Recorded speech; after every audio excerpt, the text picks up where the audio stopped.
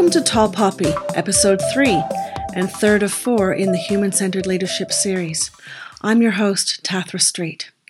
Simon Terry has been an executive in finance and other industries, and is now a change agent at Change Agents Worldwide. I first saw him when he was at a Yammer conference back in 2012, talking about how a very large organization can significantly increase their use of Yammer by having execs lead the way, sharing posts about meetings and answering questions. Since then, he's gone out on his own and is focusing on helping organizations adapt to the changing nature of work. He's known for his leadership in, among other things, the emerging concept of working out loud, which can seem a bit scary, although by the end of it, I felt better about the idea and more informed. We also talked about innovation and how traditional leadership styles and risk aversion can be antithetical to innovation. And that ultimately, the biggest risk to business today is the inability to innovate. I hope you enjoy, despite the sound quality.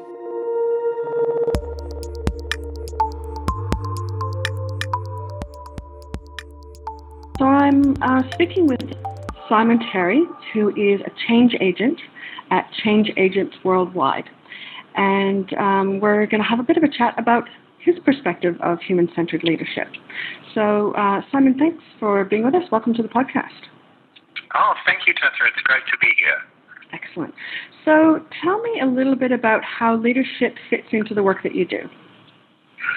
Well, the work I do is very much around helping organizations adapt to the changing nature of work. We're all seeing organizations struggle with a new digital economy, global networks, new sources of competition, and new opportunities. And what people are gradually realizing is that they need to bring new ways of work to take advantage of this environment. And as you start to think about working in new networked ways that may have greater autonomy and purpose for employees, give people the opportunity to take control and improve their work, you start to come into a dynamic of rethinking some of our traditional models of leadership, some traditional models of how we might have organized our work. And that's where, I've become very much engaged with this question of what models of leadership are going to help organizations as they move forward into new ways of working. And that plays into areas like how they leverage innovation and collaboration. But it's very much at its core this question of how do we lead people to achieve more effective outcomes in our new networked economy. Excellent. So I'm going to take a step back and just ask you a little bit more of a personal question, if that's all right. Would you be willing to share with us what your biggest accomplishment as a leader has been? Well, I think in all of the work I've done across a number of different industries, so I've worked in financial services, consumer goods, the e-commerce industry, and so on. So for me, the biggest achievement always comes down to a personal one. And it comes down to an approach I very much find is one that's worked for me, which is to start with what is an individual's goals? What are my employees, my team, the people I'm working with in the broader environment, what are they setting out to achieve? Not so much in their job, but actually, what are some of their personal goals? And I think when you sort of start from that dimension of what are people trying to achieve, I can then, when I look back at some of the leadership opportunities I've had and some of the roles I've had in leadership all the way up to CEO level, some of the greatest achievements are actually helping individuals to step forward and achieve something personally. Sometimes it's the next career move, and other times it's an opportunity to rethink their contribution to the organization or to society, or to make something possible for them in their life and their work that wasn't there before because of the leadership conversations and the work we've done together. Nice. That sounds great. So let's get into the topic itself. What does human-centered leadership mean to you? Well, I think one of the key concepts when you come and talk about leadership is that, in our history, leadership's come to be tied up with ideas like hierarchy and roles people have, and leadership's become tied up in sometimes quite militaristic models, command and control. And I think what the concept of human-centered leadership does is it brings us back to this idea that a leadership conversation is a conversation between two individuals trying to come together and influence each other to get particular outcomes done, to inspire people to work more effectively and work in new ways.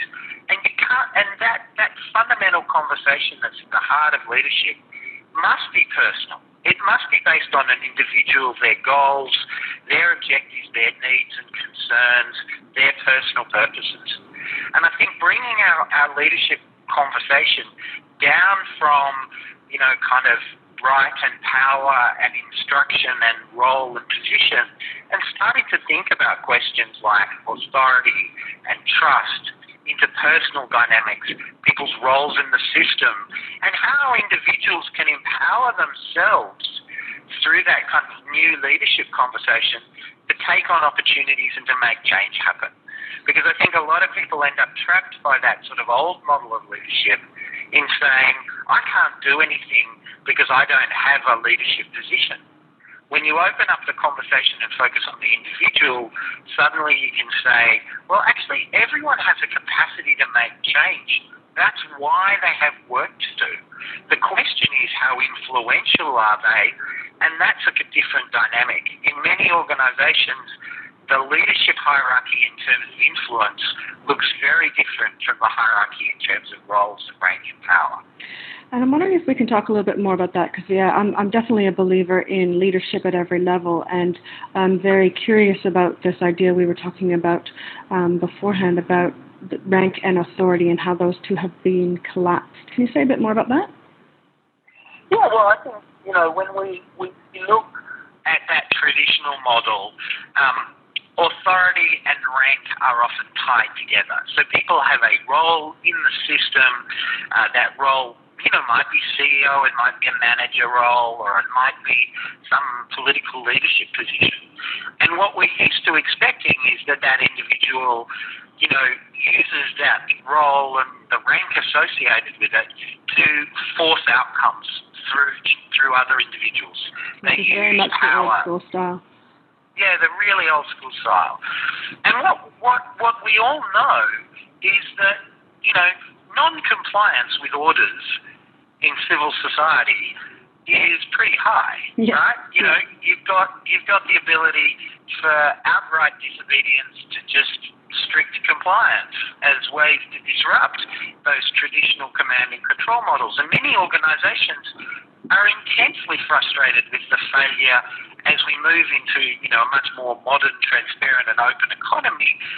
They're increasingly frustrated with, well, how come the old rank and order model doesn't work? And the reality is it never allowed for the engagement in individuals that comes through authority, because authority is not given to you by your role. Authority is given to you by the people you lead. And authority is there very situational. It's contextual. People will respond to people by saying, in this situation, I think the person who has the best insights to take us forward is this individual, and I'd like to be influenced by their views as I take my actions. I'll take my guidance from an authority figure who I trust.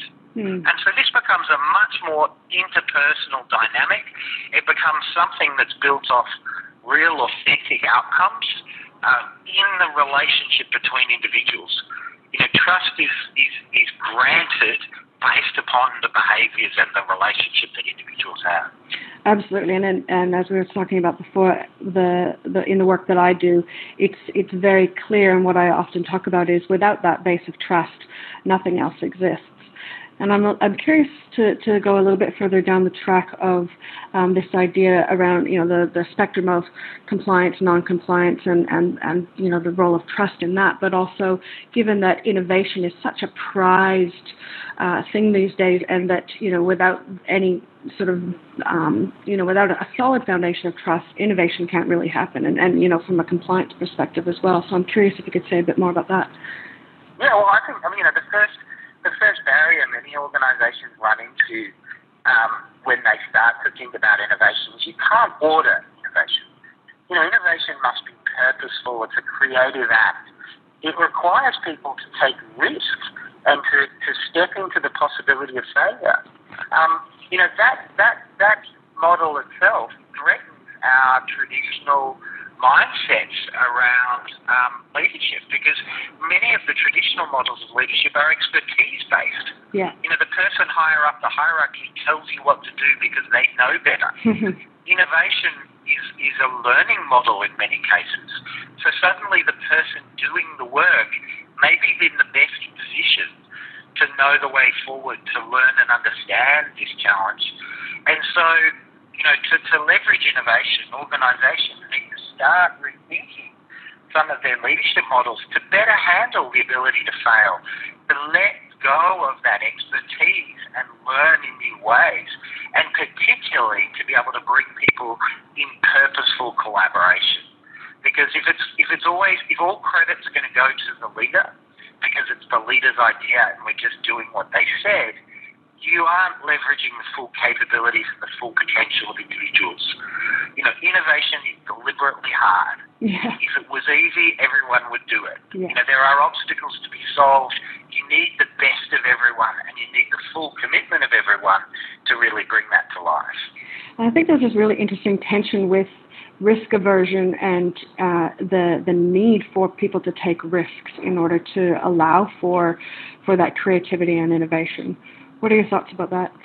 Well, and I think that that change in the view of risk as kind of inherent in our processes. A lot of the history of management was around this idea of if we just deliver certainty of process, then we'll get certainty of outcome, and therefore we'll be more productive, right? And you suddenly move into this world where it's like, actually, we need the uncertainty, because the uncertainty is going to be the basis of learning. Learning is the basis of competitive advantage, and it's the best foundation on which we drive change. Well, you need a different leader to create a learning environment. You need one that people have confidence has got your back, is supportive, is interested in developing you and developing the organisation to take advantage of these risky learning opportunities. And importantly, people need the sense that leader is invested in the long term. They're invested in the hard work, not just a short-term, this quarter outcome. Because otherwise individuals are like, well, why would I take the risk if my leader may not be there to back me and support me through that work? So I think, when you start to bring in this risk dynamic, it requires leaders who are much more mature in the way they think, and also much more mature about the way they think about risk. Stop looking at risk in a transactional sense and start looking at risk in a systemic sense. The biggest risk to organisations today is their inability to innovate, because their inability to innovate prevents their adaptation and prevents them from being able to take advantage of market opportunities, leaving the door open to others. If you're sitting there saying we can never fail on a project, you may be putting the entire business in jeopardy. And I think that requires a different leadership perspective to open that view and really see a quite different way for organisations to be working and individuals to be leading. So I want to pick up on that idea about different ways of working, and I think there's a lot of opportunities for, I can imagine, especially in the work that you've been doing around the future of work and working out loud and that sort of thing, that there are new practices that you would be encouraging for people to allow for innovation and to prepare for the future of work. What would you say to organizations that are looking to implement some new practices? Yeah, well, for me, there are really 4 key practices that an organisation should have a view on and be developing in their organisation. So the first of those is some approach of building the capability of its people to operate in a digital information economy. And so that demands new approaches to personal knowledge management. It demands people to start thinking about where they get their information from, how they make sense of it, and how they share it. Building off that idea of sharing, one of the great opportunities that our connected economy offers us is the chance for people to work out loud, to deliberately and purposefully make their work visible to others in ways that help those others to learn or to collaborate with the individual. And so working out loud can be a big step forward. So can you say a bit more about that? Because I can imagine a lot of our listeners haven't heard of the concept of working out loud. So what does that mean, and what does it actually look like? Yeah, so at its simplest level, working out loud is the combination of making work visible and narrating that work in a way that gives others context on your objectives and your goals and the process you're using.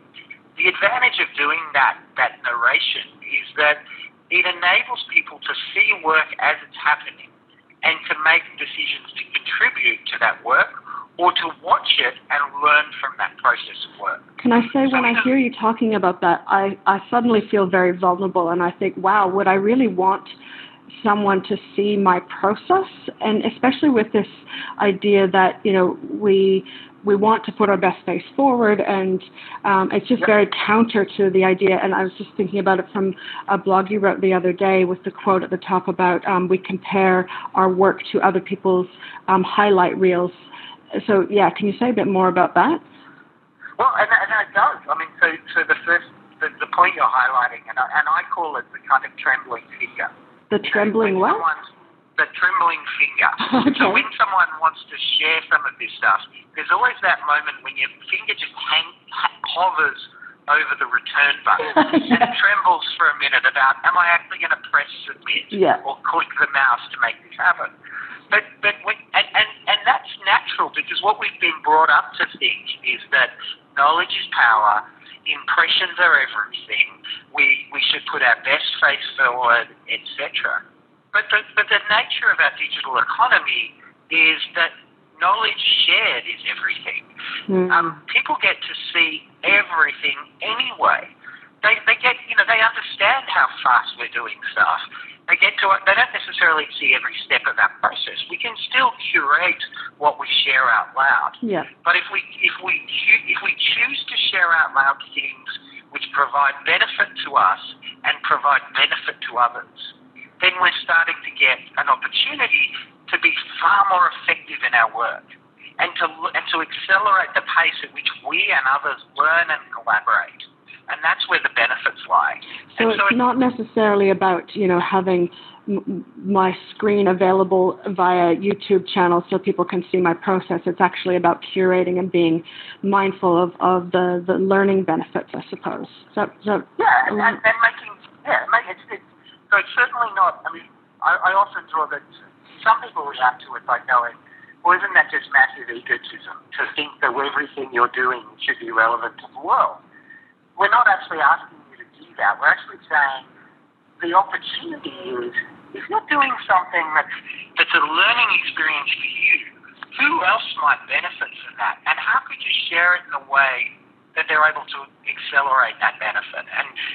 Or who else might be able to contribute to your project? The commonest thing that happens when you start to work out loud is people start to guide you on where the benefits are. And they start to guide you on work that's already been done. So, that ability to accelerate work and benefit from a process of working out loud is why many people are taking this up as a practice. And so I'm curious about how, I'm starting to form some ideas in my head about how this links to human-centered leadership, but I'm interested to hear how you see that it links. Well, I think that one of the links is that, to work out loud effectively, you have to have an awareness of what your networks are as you do your work. You have to have a think about what your purpose is in those networks and what the purposes of others are in those networks. You become much more aware of the interdependencies and the relationships that sit around your work. And I think that sort of works into that foundation of human-centered leadership, which is an awareness of the relationships with others and their goals and their objectives. And I think then the flip side is the way human-centered leadership works into working out loud. Because just a minute ago we were talking about real anxieties and real learning process that people have to go to adopt this practice. Well, they need leadership support. They're going to need coaching and guidance, and they're going to need to develop their own practice in a way that works for them and their work. And that's going to take a very human, form of leadership that's very much centered on what their work is and what their goals are, and adapts to the needs of each individual, because no two people will work out loud in exactly the same way. One of the things we've resisted here is the idea that there is an exact formula. It isn't. It's very contextual. Yeah. I'm fascinated by that whole thing, and I'd love to talk about it more, but I'm going to bring it back to perhaps there might be other ways that you think that that we can increase human-centered leadership in the world, and what these new practices might be.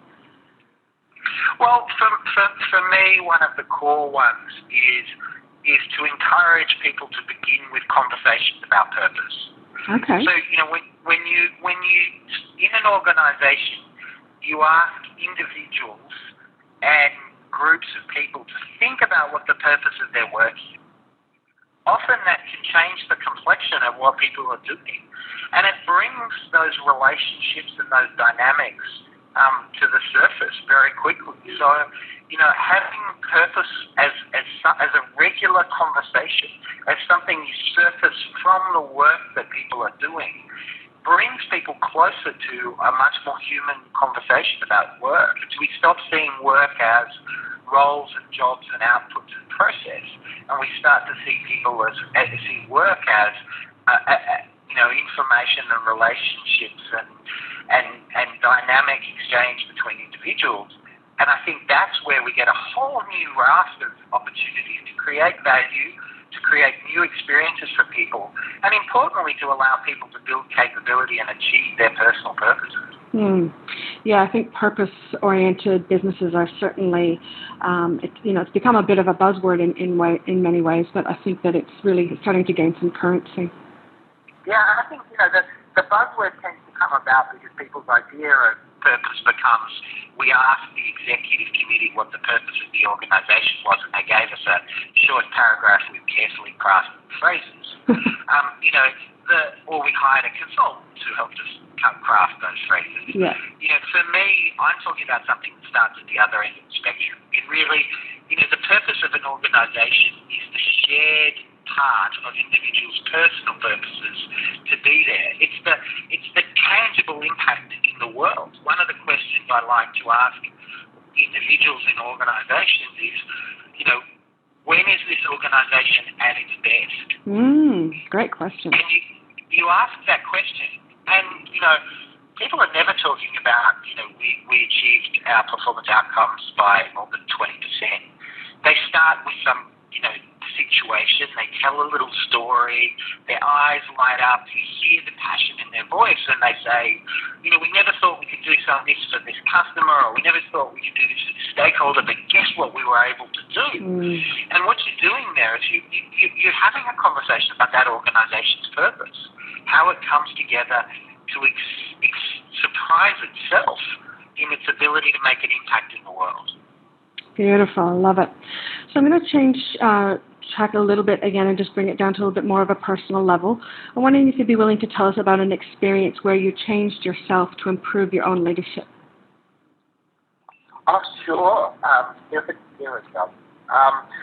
Because I think this is the thing that again the old-fashioned model of leadership doesn't necessarily allow, is that realization that leaders are learning and practicing all the time. I mean, I remember back to my very first leadership role, and I was young, and it was the first opportunity to lead a team, and I thought I was doing a great job. And one of the best things was I had a very senior person in my team, and after I'd been leading this team for a month, this very senior team member took me aside and he said, look, hey, I've gathered that you're kind of really, I gathered why you got the job. Like, we could see your potential. But, you're all wrapped up in the role and the process. And frankly, we're people. So when are you going to start talking to us? Wow. Like people? Yeah. And it was just one of those beautiful leadership interventions from a team member to pull me up in a very early stage in my career and go, stop focusing on the status, the role, the rank, and actually start focusing on one-to-one conversations with the individuals, understanding what's going on, spending more time in their work and helping them And I was making some classic leadership issues where I was assuming my entire team worked the way I worked. Yeah.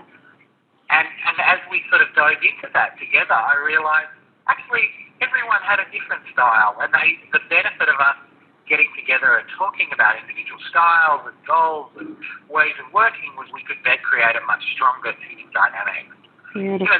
That's one example. I mean, I think later in my career, probably one of the big challenges was around.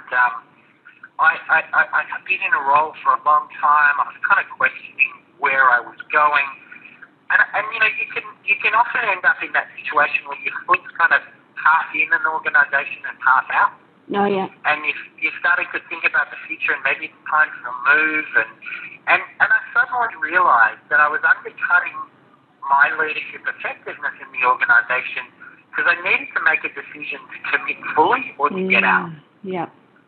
And when I committed fully, all of a sudden a completely different dynamic was created in my relationships with other people in the organisation.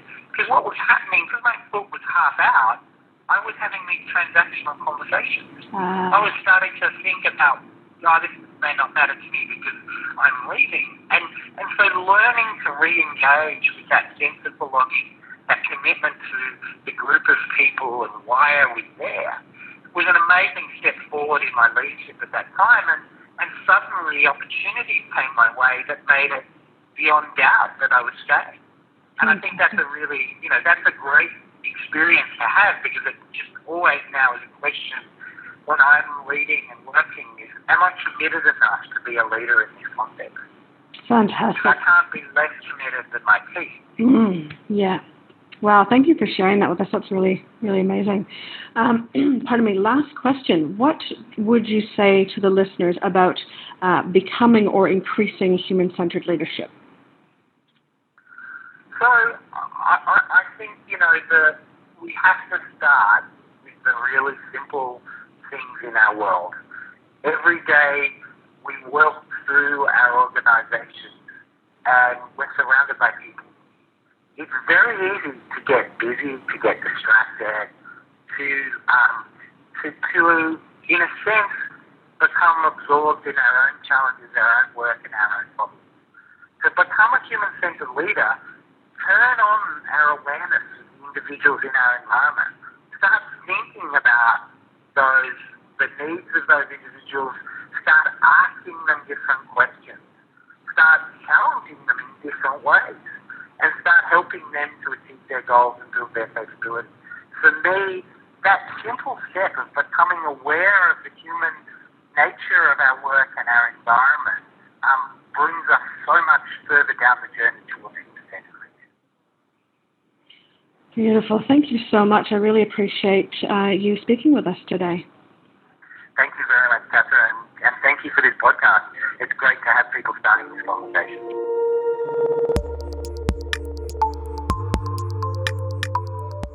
The emphasis on relationships and supporting people to achieve their own objectives is what stood out for me in this conversation.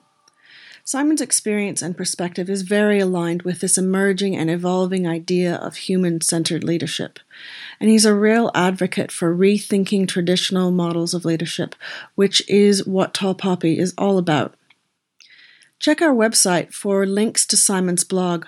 I highly recommend it, especially if you're interested in this idea of working out loud or learning more about change agents worldwide. In the next episode, we talk to Jan Owen, CEO of the Foundation for Young Australians, for the final part of the Human-Centered Leadership series. If you've enjoyed this, share the love via social media, like it, write a review, and we invite feedback. You can drop us a line at our email, poppy@tathrastreet.com. And we're interested in who you think we should interview. I'm your host, Tathra Street, and I'm inviting you to come and have a look at the website. Check out the pre-sales for my book on human-centered leadership. It's at tathrastreet.com, tathrastreat.com. So you can sign up and get the latest, find out about new episodes of the podcast and coming events. Because we're all about changing the face of leadership. So please join us for Tall Poppy as we highlight the new voices of leadership one conversation at a time.